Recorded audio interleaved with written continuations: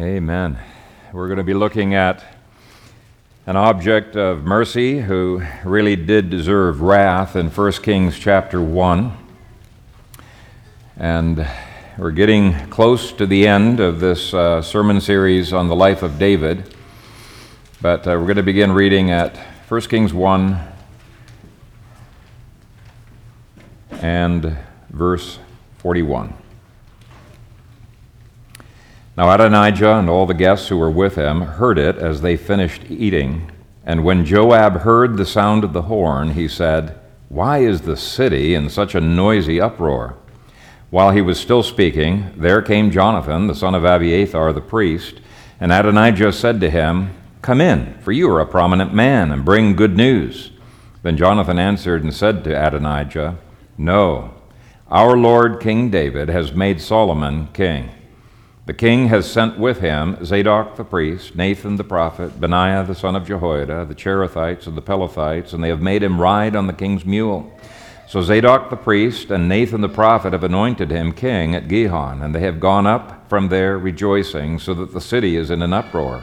This is the noise that you have heard. Also Solomon sits on the throne of the kingdom.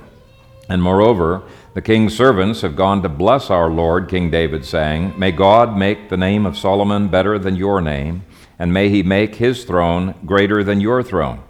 Then the king bowed himself on the bed. Also the king said thus, 'Blessed be the Lord God of Israel, who has given one to sit on my throne this day, while my eyes see it.' So all the guests who were with Adonijah were afraid, and arose, and each one went his way. Now Adonijah was afraid of Solomon, so he arose and went and took hold of the horns of the altar. And it was told Solomon, saying, 'Indeed, Adonijah is afraid of King Solomon, for look, he has taken hold of the horns of the altar, saying, Let King Solomon swear to me today that he will not put his servant to death with the sword.' Then Solomon said, 'If he proves himself a worthy man, not one hair of him shall fall to the ground. But if wickedness is found in him, he shall die.' So King Solomon sent them to bring him down from the altar, and he came and fell down before King Solomon. And Solomon said to him, 'Go to your house.'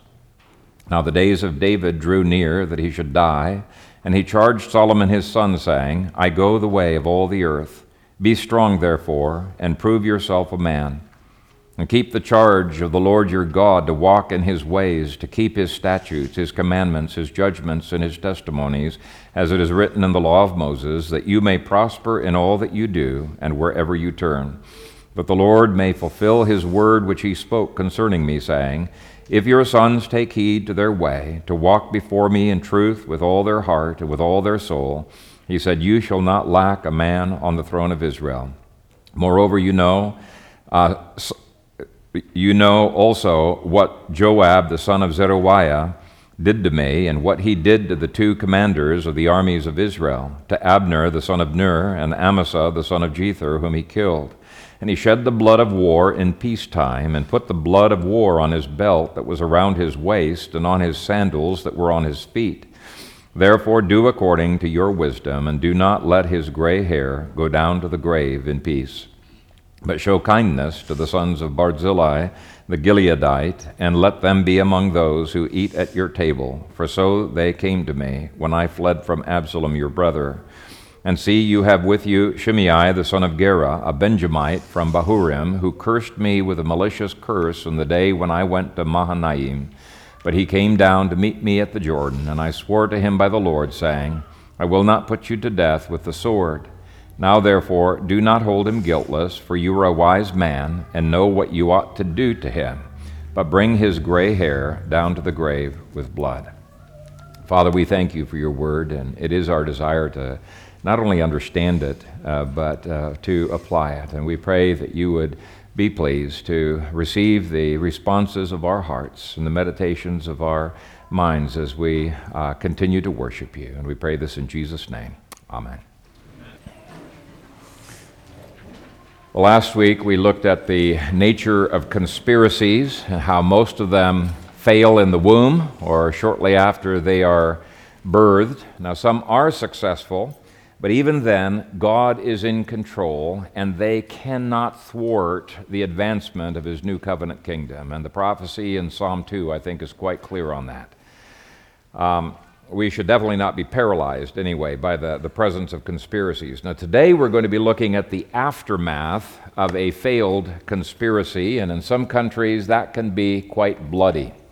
And I was reading on the aftermath of one of the attempted assassinations of Hitler, and the attempt of the military to take over in a coup. There was almost 5,000 executions, pretty bloody aftermath. This past December 30, there was an attempted overthrow of the country of Gambia, and you see the bloody aftermath that's occurring there. And you've seen it in other countries that have been in the news in Africa. And when you look at those, you're looking at the normal aftermath. It's not pretty. And so Adonijah's party had reason to fear. Humanists like Adonijah would smack down any resistance to his efforts to take over the kingdom. Nathan already made that pretty clear in chapter 1, that that was his plan. It was to rout out any potential resistance by slaying them. So he was planning on a bloody purge. And so it is a striking contrast to see the mercy of David and of Solomon. Okay, David's advice and Solomon's actions are incredibly restrained. Now, some people do criticize David's words in chapter 2. They think, boy, that's harsh. And I don't think so at all. We'll look at the balance between justice and mercy there. But in the wake of a coup, there are reasons to be on guard. Nevertheless, the combination of mercy and justice in these two chapters, I think, are a marvelous picture of the mercy and the justice of Jesus Christ. And so let's start by looking at the failure of Adonijah's conspiracy. Verse 41. Now Adonijah and all the guests who were with him heard it as they finished eating. And when Joab heard the sound of the horn, he said, "Why is the city in such a noisy uproar?" While he was still speaking, there came Jonathan, the son of Abiathar the priest, and Adonijah said to him, "Come in, for you are a prominent man, and bring good news." Now those two verses show that Adonijah is so confident in the success of his conspiracy that even the noise that's going on in the city does not dampen his spirits. He's expecting good news. Joab's a little bit worried. He's kind of edgy by that, but not Adonijah. He says, "Come in, for you are a prominent man, and bring good news." Now, in Matthew Henry's commentary, he only makes one comment on that, but I think it's a great rhetorical question that he asks. He asks, "But how can those who do evil deeds expect to have good tidings?" And I think it's a great question. It's a great question. We cannot claim Romans 8:28 when we are in rebellion against God. We cannot claim Romans 8 verse 31 where God says, if God is for us, who can be against us?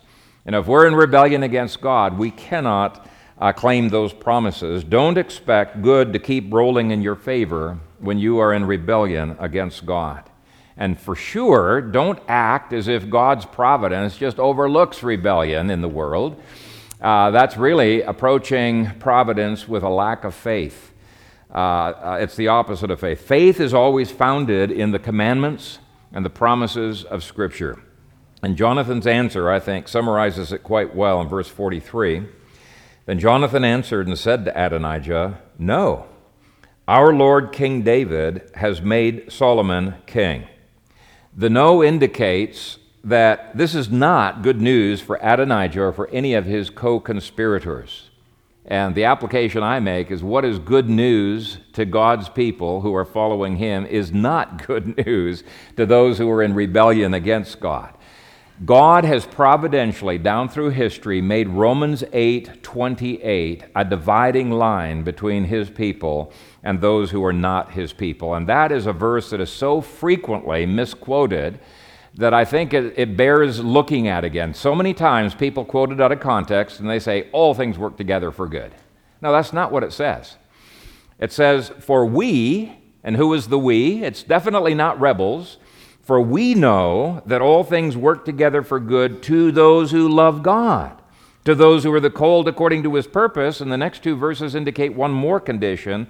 It is to those who are being conformed to the image of his Son. So what is good news for us is really bad news for rebels. When we sing the prayer of Christ in Psalm 101, hopefully that's in the outline, Psalm 101, after the service, you'll see that this is true. It is only when we are in Christ that his battle cry against sin can be anything that we can say, yes, amen, we agree with you, Lord, because we're secure in the Lord Jesus Christ. It becomes good news. Anyway, Jonathan narrates everything that we've already covered last week, so we're not going to spend a lot of time on it. But beginning at verse 44, the king has sent with him Zadok the priest, Nathan the prophet, Benaiah the son of Jehoiada, the Cherethites and the Pelethites, and they have made him ride on the king's mule. So Zadok the priest and Nathan the prophet have anointed him king at Gihon, and they have gone up from there rejoicing, so that the city is in an uproar. This is the noise that you have heard. So we're not talking about a small private event here. We are talking about a public ceremony, and the whole city having come into agreement with David having made Solomon the king. So picking up at verse 46, also Solomon sits on the throne of the kingdom. And moreover, the king's servants have gone to bless our Lord King David, saying, May God make the name of Solomon better than your name, and may he make his throne greater than your throne. Then the king bowed himself on the bed. Also the king said thus, Blessed be the Lord God of Israel, who has given one to sit on my throne this day, while my eyes see it. So it's clear he's not just making Solomon king in the future. He already is king. He already has the army behind him, and the city seems to be coming into agreement behind him. So what seemed like a sure deal for Adonijah just moments before has suddenly become an impossibility. There is no way that Adonijah and Joab are going to be able to sustain this coup. So what happens? Well, everybody slinks away. So all the guests who were with Adonijah were afraid and arose, and each one went his own way. Adonijah is kind of left alone. Conspirators are bold when things are going their way, but the Lord can evaporate that boldness almost instantaneously. Just as Haman became instantly terrified when his conspiracy was exposed in the book of Esther, Adonijah and his guests are terrified at what might happen to them. Now, some of it could be from a guilty conscience and lack of security in the Lord. Some of it could be because they're projecting their own viewpoints and their own values on Solomon. That he was planning on killing Solomon and David and anybody else who was working with them. In fact, Bathsheba was going to be killed by Nathan, according to the prophecy of Nathan. And so they could be thinking, well, he's going to do exactly the same thing to us that we had intended to do to them. They know they're guilty. And certainly retaliation seems to be the most natural response. Solomon's mercy is not the norm. Retaliation is the norm. And by the way, that's true even in mild-mannered countries like America. Actually, I don't think of America as mild-mannered. We've probably killed more people than a lot of countries put together when you count abortion and the wars that we've been involved in. But, you know, it's one of the reasons why over the last 100 years you've not had very many attempts to unseat the Speaker of the House. I don't think there's been any successful attempts, have there? Maybe there have, but anyway, the reason people are very fearful of doing that is because retaliation is almost instantly what happens. You get kicked off of committees, you get blocked in every legislation that you're going to introduce to the House. They dry up the monies that could go to your post office, anything that you're doing. So there's retaliation. That's the norm, but certainly in full-fledged coups in other countries, it can be a bloody aftermath. This is what made Benjamin Franklin say to his fellow seceders, "We must indeed all hang together, or most assuredly we shall all hang separately." The difference between July 4 being a great celebration and a hero thing, or it being something that is considered treason, is just which side wins, right? And so it can be an awful thing. And I think it's important to see that this is the norm in order to appreciate the depth of God's mercy to rebels who cling to the horns of the altar today. it should astound us that God would have mercy to any of us. It is not normal. So let's look at the next point, the abnormal mercy that Solomon extends. Now, it shouldn't be abnormal, but it is. Beginning at verse 50. Now, Adonijah was afraid of Solomon, so he arose and went and took hold of the horns of the altar. Now, this was a provision implied in Exodus chapter 21 and verses 12 through 14. Now, in that passage, it's worded negatively. It says, if anybody grabs hold of the horns of the altar and he is a murderer, you have to take him off of the horns of the altar and slay him. You can show him no mercy. And by the way, that explains why that Solomon could not show any mercy to Joab. He had to be killed, even though he wouldn't let go of the horns of the altar. He could just kill him right there, because a murder was the one thing where there could not be any mercy shown, even with repentance. But grabbing hold of the altar in Exodus 21 implies that people did this for other crimes that they had been involved in. And that provision has been interpreted in two different ways. The first way some people interpret it is they say, well, before they entered into the land, before there were cities of refuge, the altar served as a kind of a city of refuge that people could go to if they were innocent, being charged, if there was an accidental crime or something like that. And this is kind of a remnant of that, where he's doing the same kind of a thing. Well, if that was the case, then there would have to be a court trial, and the court trial would determine whether he's innocent or not. And I doubt very much that any Shimei can plead his innocence. I think there's too much evidence against him to do that. The other interpretation, this is the one that I adopt, I think for several reasons it's more likely, is that clinging to the horns of the altar implies the exact opposite. They're not implying innocence. They are pleading for forgiveness from God and from man. And so it implies repentance. It is appealing to the atonement of Christ, to which the blood that was painted on the horns of the altar pointed forward to. And since the law of God allowed a lesser penalty than capital punishment when there was repentance, with the exception of murder, that was different. Since that was the case, since a lower penalty could be given, it makes total sense of the narrative that follows. There could be no mercy shown to Joab, even with repentance, but mercy could be shown to a person like Adonijah if he did not repeat his crimes. Now, either way you interpret it, Adonijah is hoping to avert his death, picking up at verse 51. And it was told Solomon, saying, indeed, Adonijah is afraid of King Solomon, for look, he has taken hold of the horns of the altar, saying, let King Solomon swear to me today that he will not put his servant to death with the sword.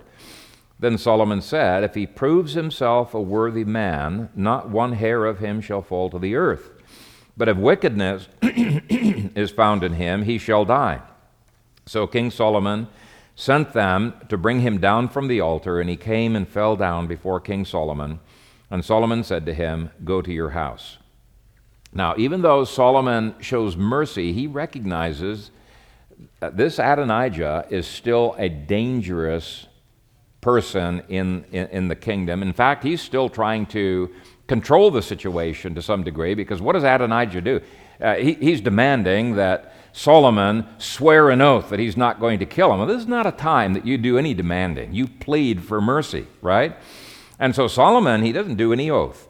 He simply gives a promise with conditions attached, and the conditions are two. First, that Adonijah could not get involved in politics or public life anymore. That's what go to your house means. You can go now and you can be a private citizen, and I think it's a very, very reasonable condition. And second, no further signs of rebellion or wickedness can be found in him. In other words, this is mercy, but it is not naivete. It was a lesser penalty than death, but not a declaration of innocence. And providentially, this whole incident stands as a wonderful type of the kingdom of Jesus and of the gospel. of his grace. As David stands for Jesus in the conquest of Canaan, the conquest of the world, so to speak, Solomon stands as a type of Jesus in the future period of peace when there's going to be a converted world. That was the symbolism, by the way, of the mule. We picked that up last week. The horse was a symbol of conquest and war, and the mule was a symbol of peace. And Solomon was supposed to be a type of Christ, the Prince of Peace. So I think it's significant that Solomon characterizes the beginning of his reign with peace to those who are repentant and acknowledging the blood of atonement that was symbolized by the blood that was on the horns of the altar. I think it's a wonderful image of both justice and grace. And in terms of the fear in this passage, Matthew Henry comments on the typology. He says, "Thus those who oppose Christ and his kingdom will shortly be made to tremble before him and call in vain to rocks and mountains to shelter them from his wrath." Of course, it's only through Jesus that we can find shelter, but that's the point. Rebels today can find mercy when they are willing to lay hold of the horns of the altar and to plead his blood. Okay, there is such a thing as rebellion where there's no more sacrifice allowed for sin. Hebrews talks about that, where it's very rebellious. You look at Joab, when he murdered these two people, he made a big deal about it. It says there that he took the blood from those people, put it on his belt, put it on his sandals. In other words, this was a high-handed sin. It was not just a sin of passion where he did it, without thinking. And there is such a thing as believers sinning a sin unto death, according to 1 John, last chapter, where he says if a brother sins a sin unto death, don't even pray for him. Okay, there's no hope for that person. Now, he's not talking about that person headed toward hell. It's not the unpardonable sin.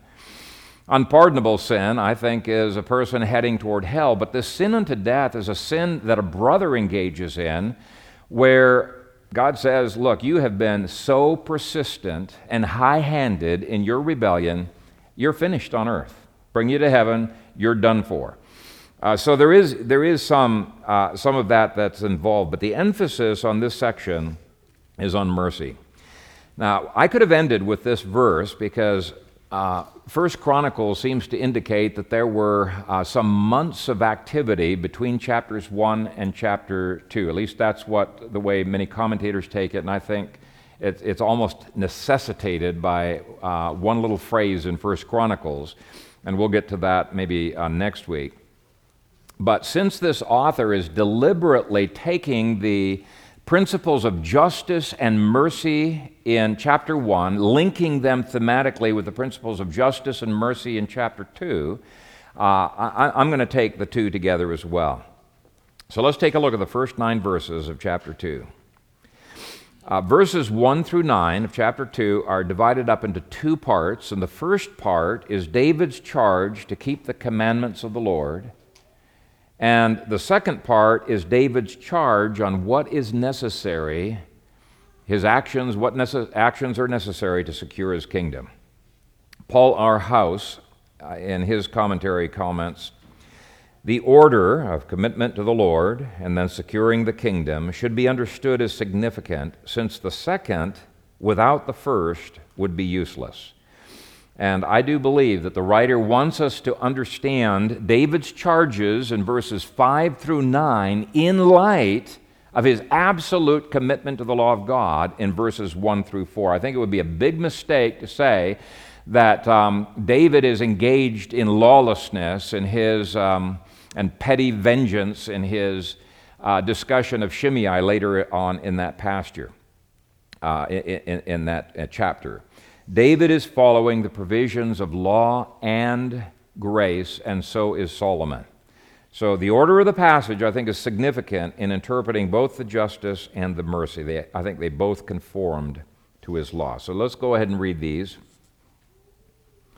Now the days of David drew near that he should die, and he charged Solomon his son, saying, I go the way of all the earth. Be strong, therefore, and prove yourself a man, and keep the charge of the Lord your God, to walk in his way, to keep his statutes, his commandments, his judgments, and his testimonies, as it is written in the law of Moses, that you may prosper in all that you do and wherever you turn, that the Lord may fulfill his word which he spoke concerning me, saying, if your sons take heed to their way, to walk before me in truth with all their heart, with all their soul, he said, you shall not lack a man on the throne of Israel.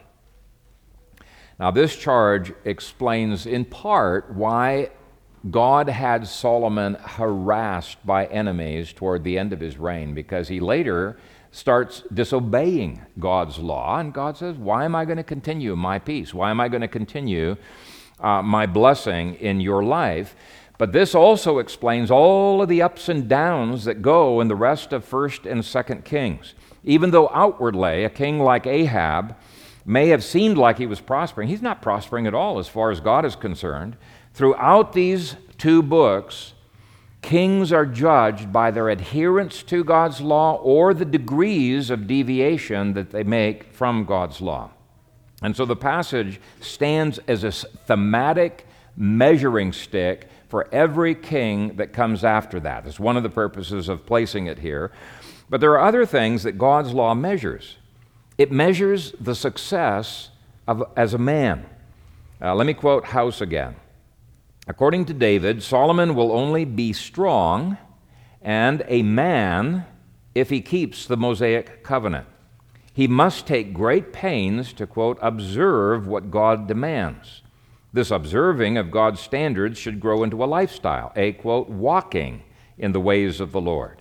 How does one achieve this lifestyle? By adhering to the various elements of the law of Moses. And that's his whole commentary on this whole section there. But I think it's a nice summary of what's going on here, and it makes me want to take a detour and look at what faithful covenant succession of values looks like. Because Gary and I have determined this whole next year we're going to be focusing and emphasizing covenant succession. Every time it comes up in the passages, I'm going to be emphasizing that, okay? So this morning I want to give you 6 more applications. We looked at quite a bit on covenant succession before. I want to give 6 more applications of these 3 verses to covenant succession. First, the next generation, that'd be my kids, they need to think about the death of us, the older generation. Sometimes younger people act as if their parents or grandparents are going to be around forever, and they take things for granted. They don't take advantage of what their parents can bring into their lives, even when their parents are old, okay? They don't have the patience to spend time with their parents and discuss these issues of covenant succession, but they should. David says, I go the way of all the earth. We're all going to die. And that's why we have to have covenant succession, why we need to think about passing something on. That's why the younger generation needs to say, hey, mom and dad are going to be dying. Is there paperwork in order? And are there different things that we need to do to help them to enable this covenant succession to happen? So that's the first application. We Americans don't tend to think about death too frequently, but we should. It's a part of the reality of life. Second, have the patriarch pass on a vision of faithfulness. Okay, David charges Solomon with what it will take to succeed. So there's an appropriate vision casting that he is giving. Adonijah didn't want that. Solomon did. Third, recognize that succession does not happen by itself. And I think that's implied in the word be strong. Okay? The charge be strong implies it takes strength of character to resist the inertia that tends to be around us and still grow from generation to generation. You know, the physical law of inertia means things tend to stay the same unless there's some force that's applied beyond that. And even beyond that, look at the law of entropy. It takes strength to resist these laws and actually grow. Entropy is going to make that vision deteriorate over time. So covenant succession does not happen without strength of character. And David wants Solomon to man up and to make the sacrifices that it's going to take in order to maintain a stewardship of covenant succession. So he says, "Be strong, therefore, and prove yourself a man." We all tend to do what comes easiest because we don't have a lot of time. And it takes a lot of work to do the kind of covenant succession that the book Gary and I gave to you talk about. So covenant succession does not happen by itself. Fathers need to man up and be strong and do what it takes to make it happen. Fourth, recognize that this covenant succession is a stewardship trust from the Lord, and you can see that in the phrase, "and keep the charge of Jehovah your God." Now, if you want to translate it literally, it is "keep the keeping of Jehovah your God," and it refers to being a custodian of something that the Lord has been keeping for you. He is the holder of the growing package of heritage and inheritance and the heritage building, and He alone can prosper our keeping of that. And so what this passage is saying is that God Himself passed on from the previous generation something to David. He is now passing on something from David to Solomon, and so this is dealing with, a stewardship of covenant succession, but the package belongs to God. That's what the passage is indicating. We have a stewardship responsibility before God to maintain the good of the previous generation and to pass on that good to the next generation. It's a stewardship trust. Fifth, recognize that for the Christian, passing on a Christian heritage must be completely defined by God's Word. I've been reading a fair bit on covenant succession, building a heritage, passing on finances, all that kind of stuff. And I tell you what, a lot of the books out there are only looking at the pagan dynasties.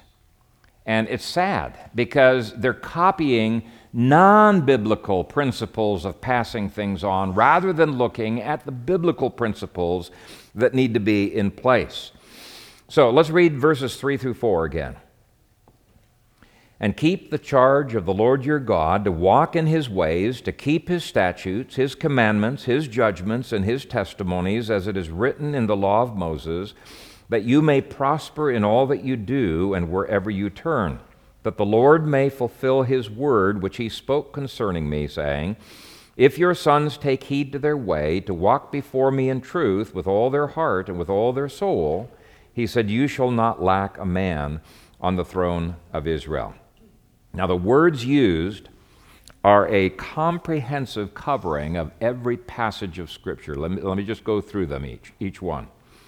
The word ways is derek in the Hebrew, and it's the most broad of the terms, and it refers to every instruction given in the Word that gives us direction. Okay? It's the way that we're going. It's the direction that we are going.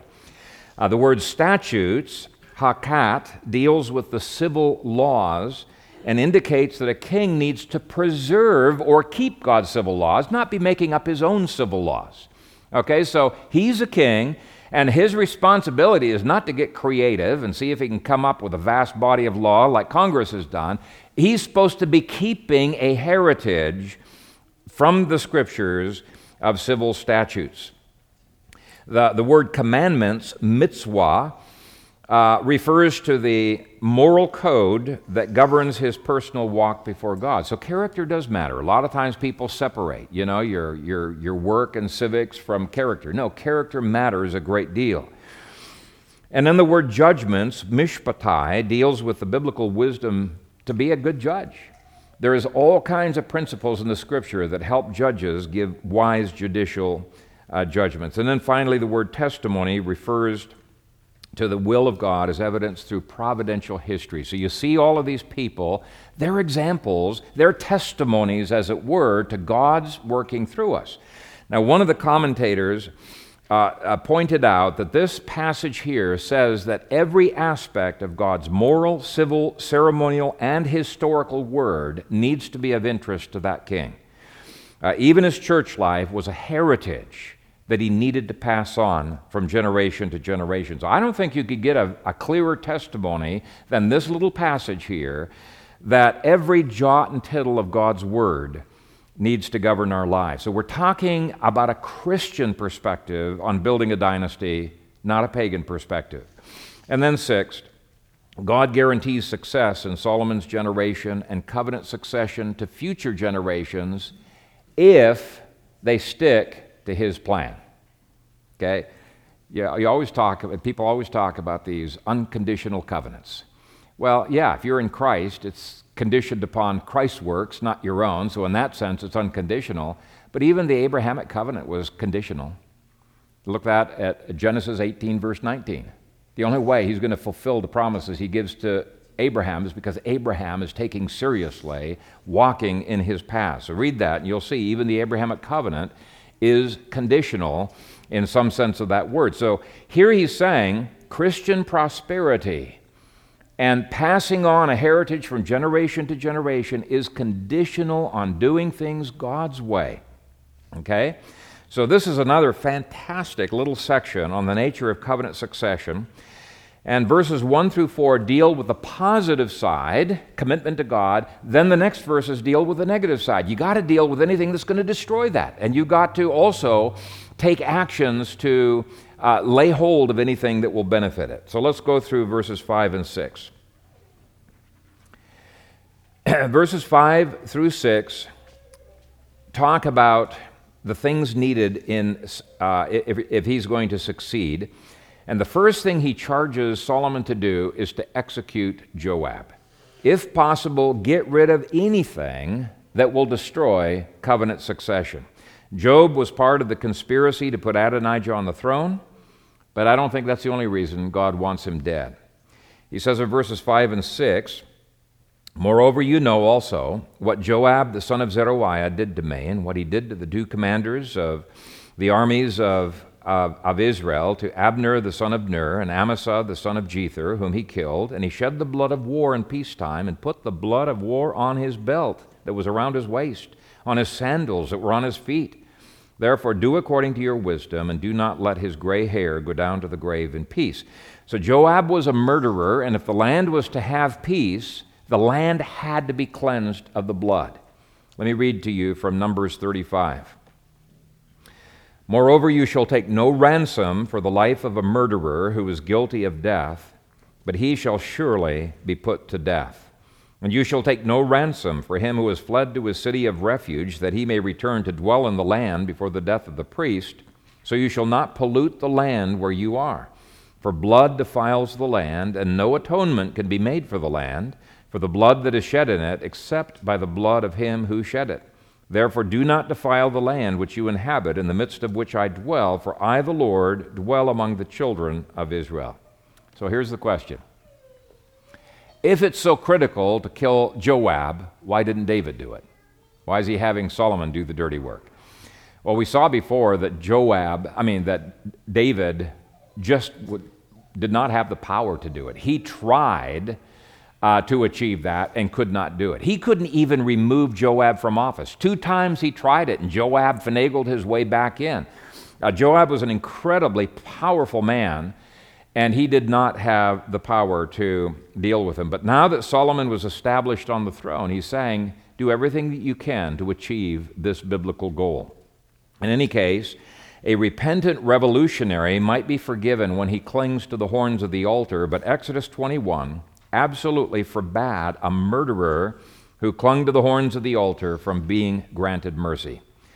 This was the time of Joab's weakness. This was the time to strike, and Solomon did so later on in this chapter. And I believe this was justice. I think it was a strict following of God's laws, because he had 2 murders on his hand, he had a revolution on his hand, and everyone was a witness to it. They didn't even need to have a court trial.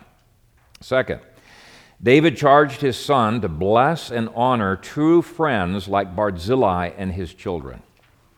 Do not neglect true friends. Now, you do want to make sure that they are true friends. They're not just people manipulating and using you. Recognize the difference. But verse 7 says, "But show kindness to the sons of Barzillai the Gileadite, and let them be among those who eat at your table, for so they came to me when I fled from Absalom, your brother." This was a huge debt that was owed to Barzillai. Now, it's not as if Barzillai wanted anything. He didn't. In fact, he said, I don't need anything back from your hand. I'm just doing this because you're in trouble. I'm a friend. I'm here to help you. But David wants his descendants to value that kind of friendship. He wants them to treat this friend of the family with the honor and the respect and the continued friendship that he deserved. And I think that's something that our individualistic culture doesn't tend to think about very much. Friendship in covenant succession.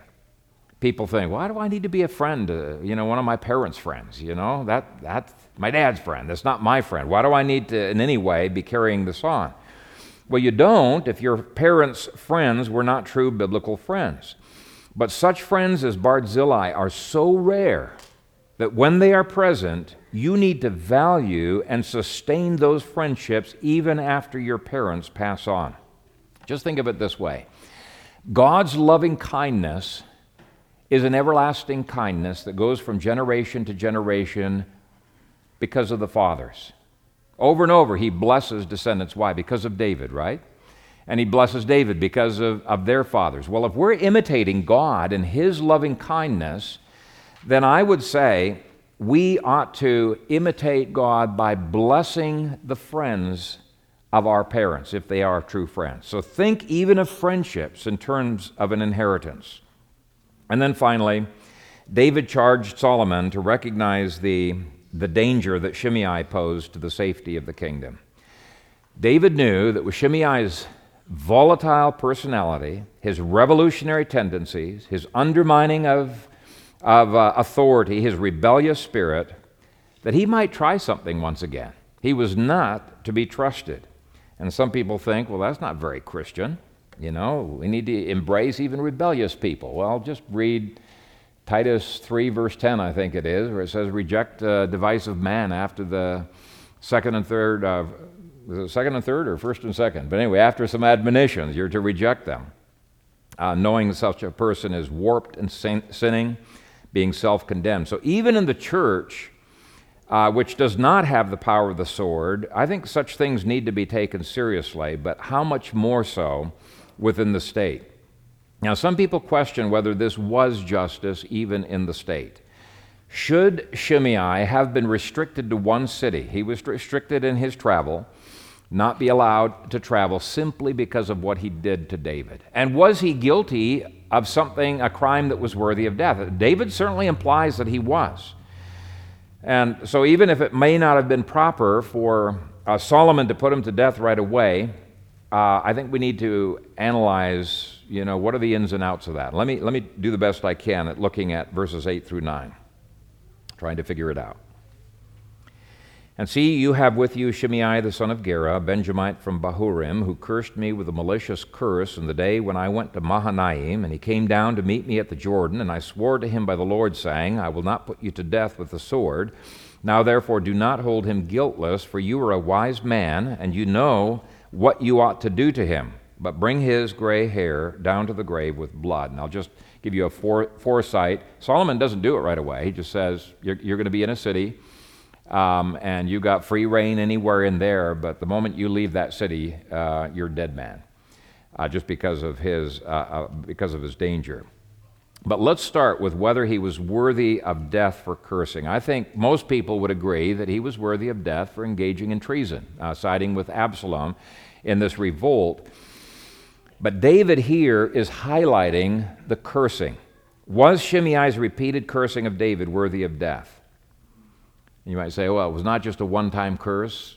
For miles he's spitting out curses all the way along the road. And some people add in, I was talking with Robert Fugate, and he was saying the malicious curse, it's a specific kind of curse. Maybe there's occult that's involved here. There's some things we don't know for sure, but there is supernatural that's involved in curses. When we pronounce God's curses through the imprecatory psalms, there's something supernatural that is happening. When occult people pronounce curses, there is something supernatural, and we need the protection of the Lord on that. So anyway, I won't get into all of those types of things, but I just want to mention that when I preached on 2 Samuel 16, 5 through 14, I didn't focus too much on that, but I did say that I didn't think it was a capital crime.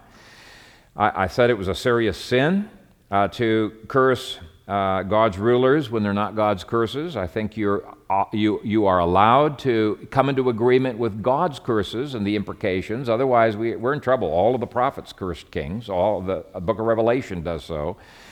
But it has to be God's, not our own.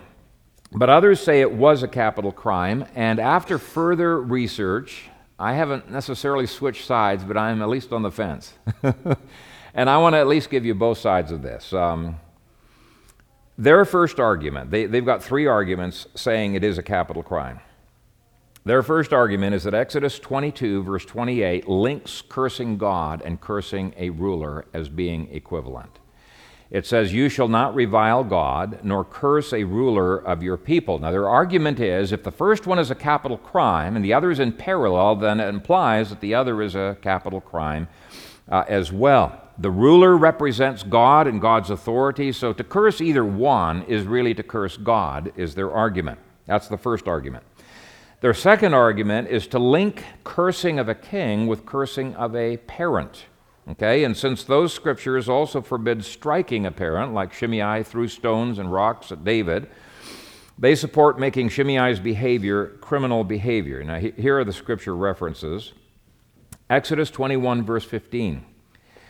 "And he who strikes his father or his mother shall surely be put to death."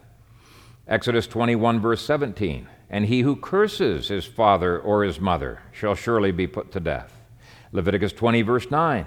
"For everyone who curses his father or his mother shall surely be put to death. He has cursed his father or his mother. His blood shall be upon him." Deuteronomy 27, 16.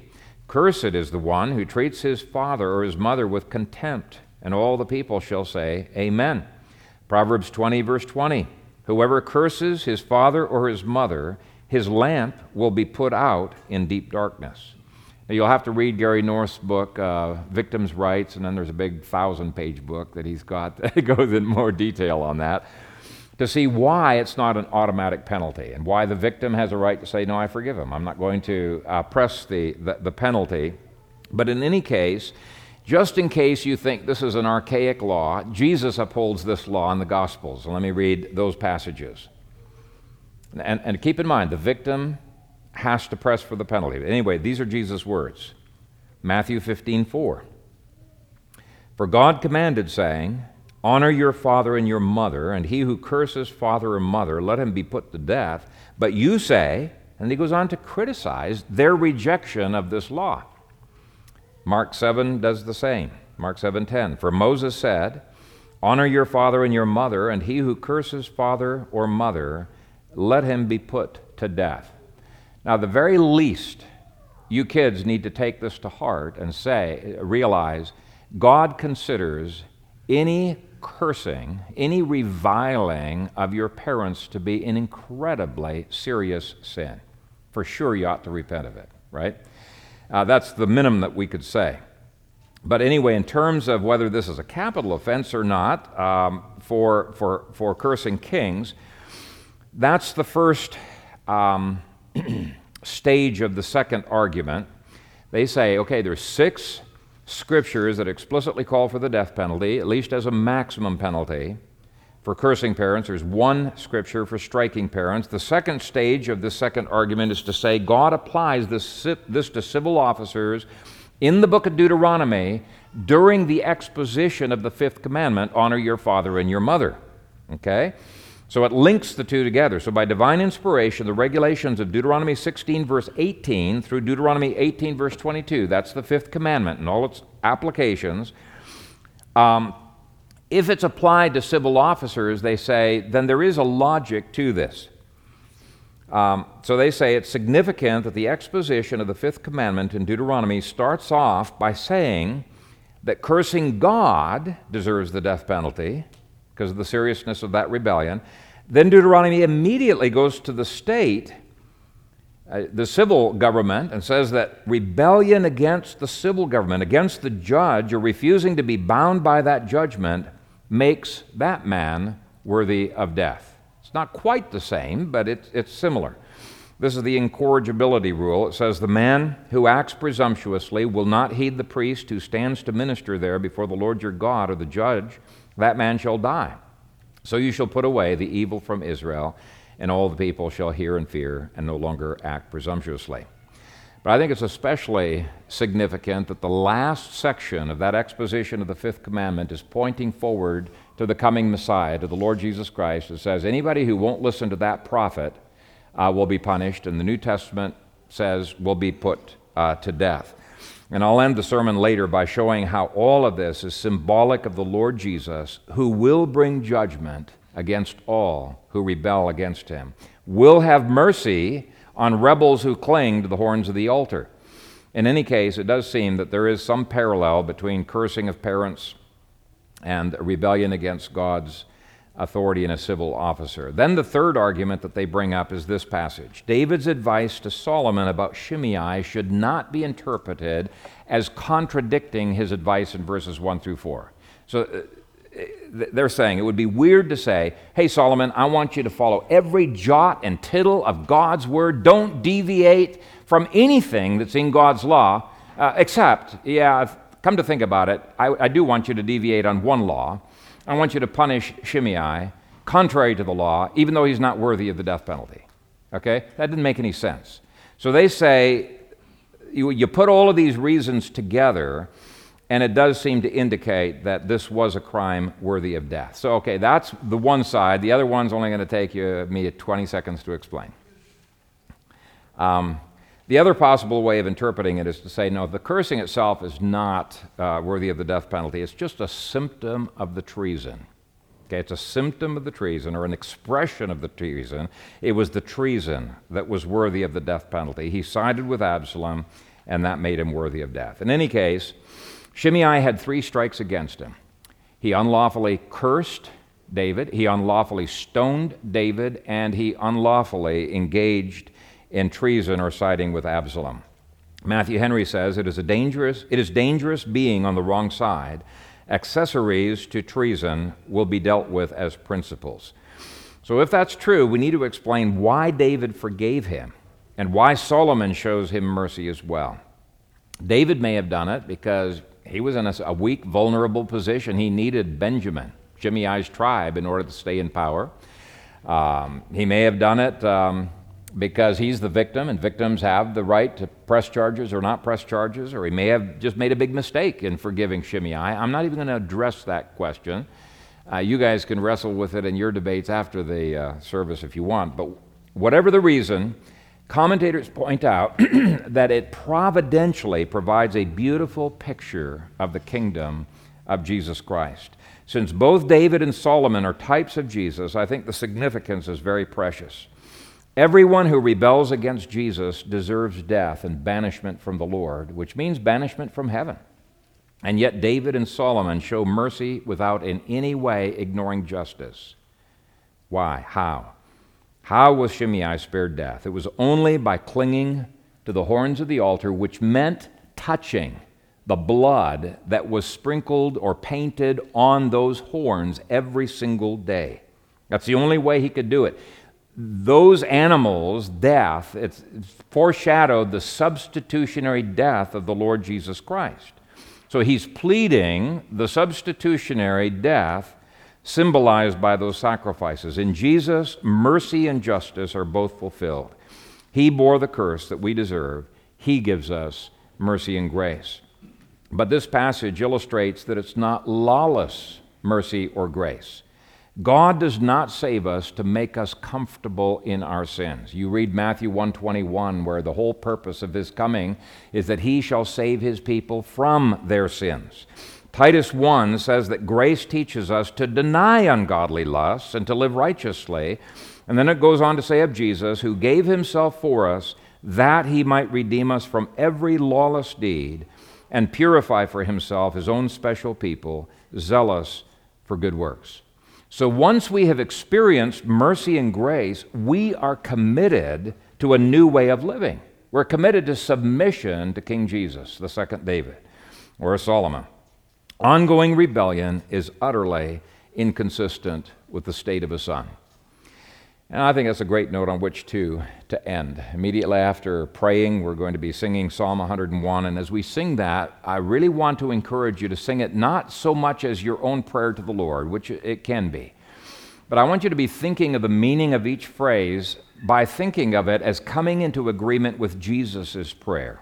Okay, the Psalms are the prayers of Christ. And I think you'll see the subjects of justice and mercy in a whole new light when you sing it and see it through the eyes of Jesus. Anyway, let's pray. Father God, we thank you that you are holy, that you hate sin. There is coming a day when every vestige of sin will be completely wiped off the map of planet Earth. You will make a new heavens and a new earth in which dwelleth righteousness.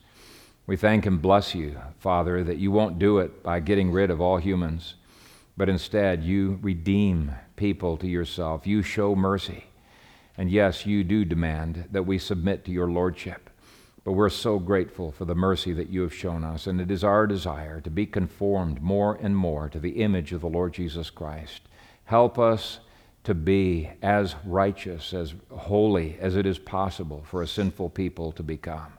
Help us to be totally sold out to you. Make us a people, Father, that reflect the love of Christ, the grace of Christ, the mercy and the justice of Christ.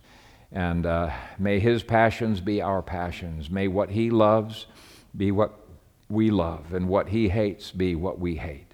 We commit ourselves to you. We submit ourselves to the kingship of Christ, and we glory in his salvation. And so we pray these things in Jesus' name. Amen.